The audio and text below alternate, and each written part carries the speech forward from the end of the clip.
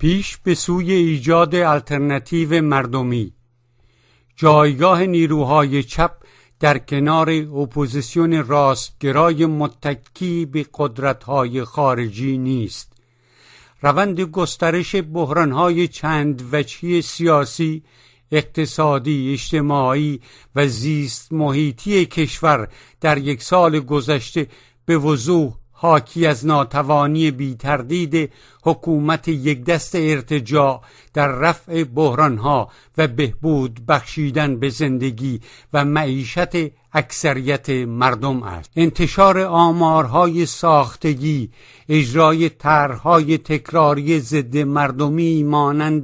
به اصطلاح مولدسازی اموال دولت و در واقع حراج و خصوصی سازی دارایی‌های ملی متعلق به همه مردم یا طرح کردن بسته جدید بانک مرکزی برای دلار که مشابه همان برنامه ناموفق بازار نیما برای کنترل بهای ارز در دولت روحانی است، مؤید ناتوانی برنامه‌ای و عملی دولت رئیسی و برداشتن گام‌های محتضرانه و از روی استیصال برای مسائل حد جامعه است. به این ترتیب میتوان گفت که سران نظام دیگر حتی توان باز تولید امکانات مادی لازم برای حفظ باقی مانده پایگاه اجتماعی خود و جلوگیری از ریزش آن را نیز نخواهند داشت. ابزار آنها برای جلوگیری کردن از ورود مستقیم مردم به عرصه تحولات و مبارزه نیز فقط سرکوب و سخنوری‌های بیمایه و نامسئولانه و خودگری دینی است. برای مثال هفته گذشته نماینده خدا بر زمین کاملا برخلاف واقعیت‌های عینی جامعه مدعی حمایت گسترده مردم از دیکتاتوری ولایی شد و گفت بنیه قوی مردمی نظام ثروتی ملی است که خداوند با آن حجت را بر علما و همه مسئولان نظام تمام کرده است. رئیس جمهور ولی فقیه نیز که تمام وعده ها و به اصطلاح برنامه هایش پوچ از آب در آمده و این روزها دولتش با سیلی از بحران‌های اقتصادی و آشفتگی در سیاست خارجی مواجه است، از سر استیصال و با توسل به خودگری دینی گفت رمز وحدت و عزت جامعه توجه به آموزه‌های قرآن کریم است و توجه به قرآن و آموزه‌های آن برای جامعه ما نجات بخش است. دوره این گونه تبلیغات مبتذل و فریبکارانه و سوء استفاده مذبوحانه از باورهای دینی مردم که در عمل نیز با تمسخر و انزجار افکار عمومی روبرو می شود مدت هاست که سپری شده است. زحمتکشان کشور خوب می دانند که معاش آنها با وعده و وعید تأمین نمی شود. اعتراض سالها و هفته‌های اخیر این درک روشن زحمتکشان را به خوبی نشان می‌دهد. واقعیت آن است که روند ریزش پایگاه اجتماعی حکومت ولایی در یک دهه اخیر نه به علت راه افتادن کاروان اپوزیسیون سلطنتی و اثرگذاری تبلیغات پرسر و صدای چهره‌های رسانه‌ای وابسته به آن، بلکه ناشی از ماهیت و نحوه عملکرد رژیم ولایت فقیه و سیاست‌های اقتصادی، اجتماعی و پیامد ماجراجویی‌های آن در روابط بین المللی است. در بیش از یک دهه گذشته به رغم تغییرهای شکلی مانند ظهور کاروان اعتدالگرایی، اصلاح طلبی یا برپایی حکومت یکدست، ماهیت طبقاتی و اجتماعی حکومت و به طبع آن علتهای ریشه‌ای بحرانهای حاد کشور دستخوش تغییر تعیین کننده‌ای نشده است. حاکمیت مطلق یک شخص بر مجموعه حکومت بر محور دیدگاه‌های ارتجاعی اسلام سیاسی دیگر با تغییرهای شکلی مانند انتخابات نمایشی و سخنوری‌های تبلیغاتی درباره عظمت کشور بزک شدنی نیست. امروزه دیکتاتوری حاکم دائم در هراس از جامعه ناراضی و معترض است و در حالت تدافعی در برابر بخش بزرگی از جامعه قرار گرفته است.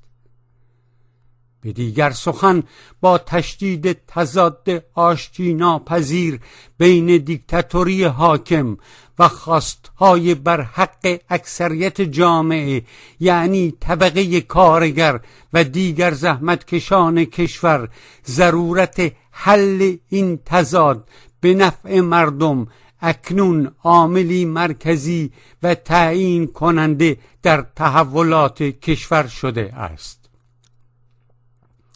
حزب توده ایران معتقد است که کشور ما اکنون وضعیت نوینی پیدا کرده است.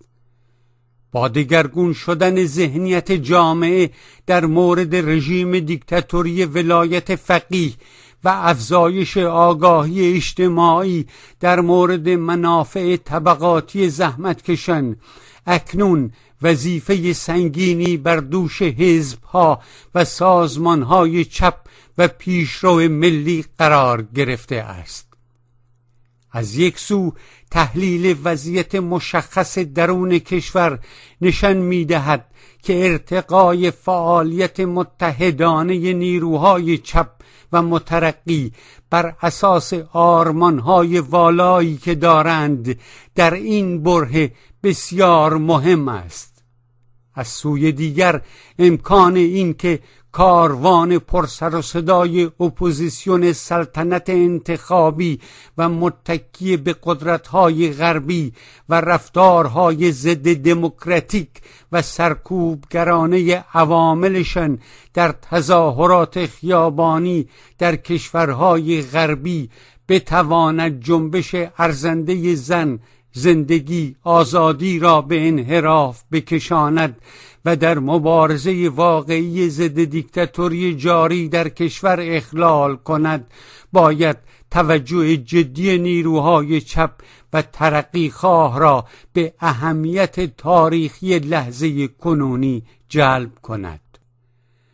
تحولات متعدد چند هفته گذشته به وضوح نشان داد که دیگر نمیتوان همکاری‌های پشت پرده با راستگرایان زیر پرچم چپ را با انشانویسی درباره آزادی و دموکراسی خواهی توجیه کرد.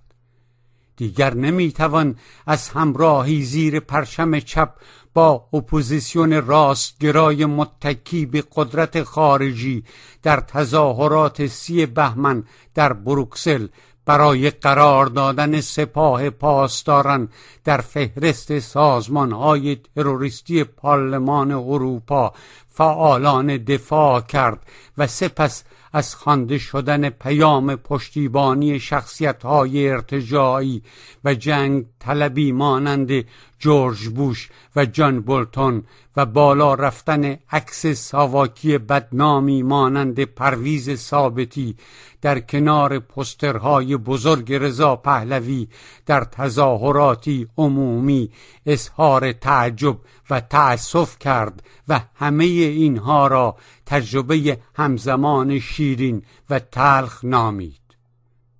ترکیب شدن حمایت حاردترین جریان‌های امپریالیستی از جمله اعلام حمایت سازمان نظامی تجاوزگر ناتو از کاروان اپوزیسیون راستگرا و متکی به قدرت‌های غربی بر محور رضا پهلوی با تلاش عریان برای تطهیر ساواک مخوف شاهنشاهی و احیای آن اصولاً نباید برای نظریه پردازان یا حتی فعالان سیاسی حزب‌های چپ مدرن تعجب آور باشد. با توجه به تاریخچه و عملکرد سوال برانگیز جریان غالب اپوزیسیون راستگرا بر گرد رضا پهلوی، هر کنشگر سیاسی یا حزب چپ باید از ابتدای کار خط و مرز سیاسی و مواضع اصولی خود را با چنین جریان‌هایی روشن و معین کند تا در تظاهرات عمومی به بخشی از سیاهی لشکر آنها تبدیل نشود. برای درک هدفها و ماهیت تظاهرات خیابانی که اپوزیسیون سلطنتی ترتیب می‌دهد، کافی است به رفتار زشت و حزب اللهی وار عوامل چماقدار سلطنتی و تربیت شده ساواک آنها اشاره کنیم که به حمل کنندگان پلاکاردهای مرگ بر ستمگر، چه شاه باشه چه رهبر، در تظاهرات بروکسل توهین و حمله کردند و آنان را به شدت کتک زدند. به هر حال چه در کنفرانس امنیتی مونیخ و چه در پارلمان اتحادیه اروپا، بار دیگر فعالیت اصلی اپوزیسیون سلطنتی برای آلترناتیو سازی با اتکا به کمک قدرت‌های غربی باز هم با شکست روبرو شد که البته پیشبینی هم میشد. حزب توده ایران بار دیگر بر این نکته مهم و بنیادی تأکید می کند که دولت‌های قدرتمند غربی تا زمانی که آلترناتیو سیاسی کارآمد و قابل اتکا برای آنها وجود نداشته باشد، رابطه‌شان را با جمهوری اسلامی ایران قطع نخواهند کرد و در مسیر براندازی آن قدم بر نخواهند داشت. نامه مردم شماره 1174 10 بهمن 1401. برای مثال وزیر امور خارجه آلمان در کنفرانس امنیتی مونیخ موضوع قرار دادن سپاه در فهرست سازمان‌های تروریستی را به صراحت رد کرد، زیرا به گفته او مبنای قانونی ندارد.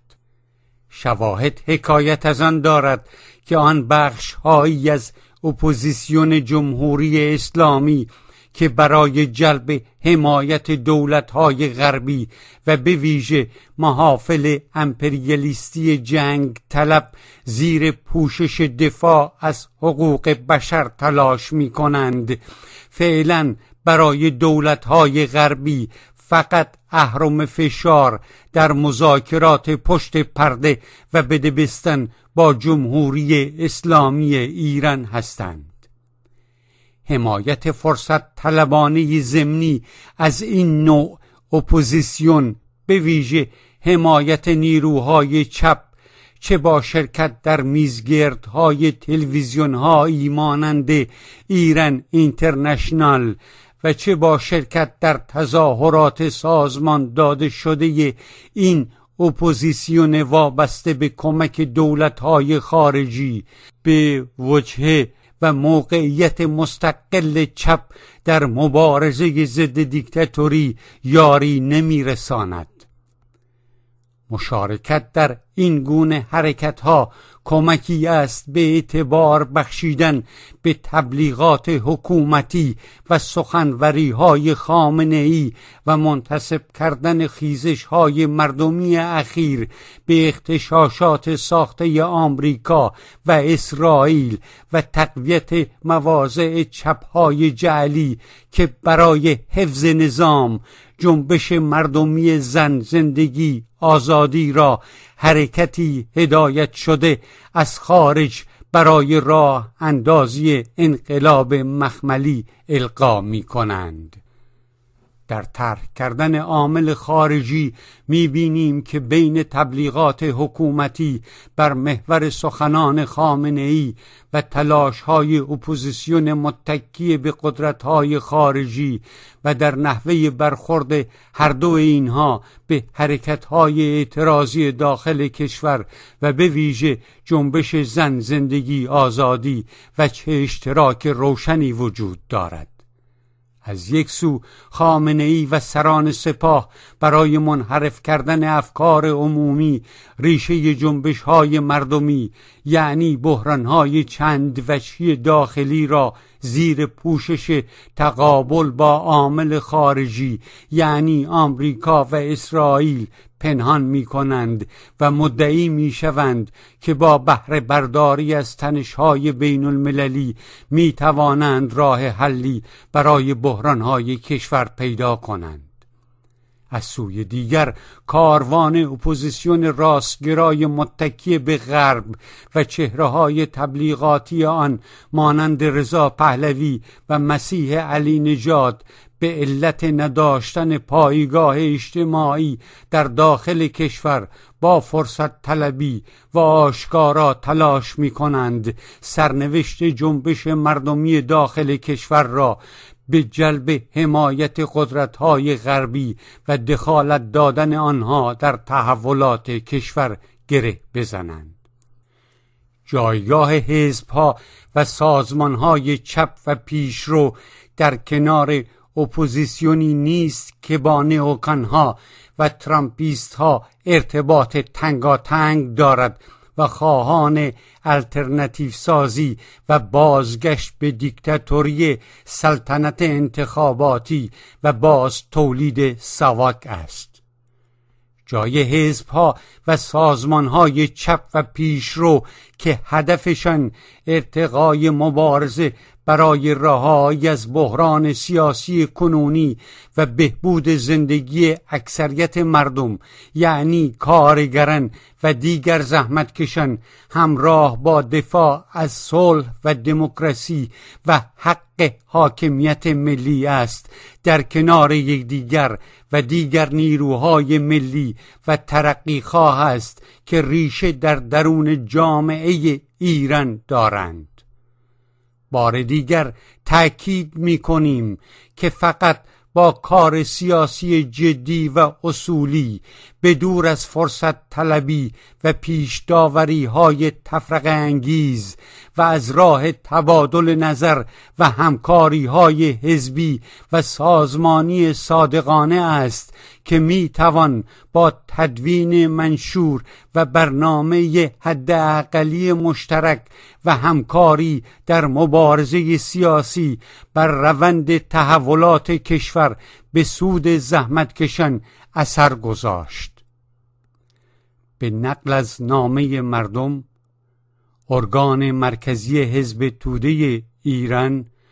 شماره 1176 8 اسفند 1401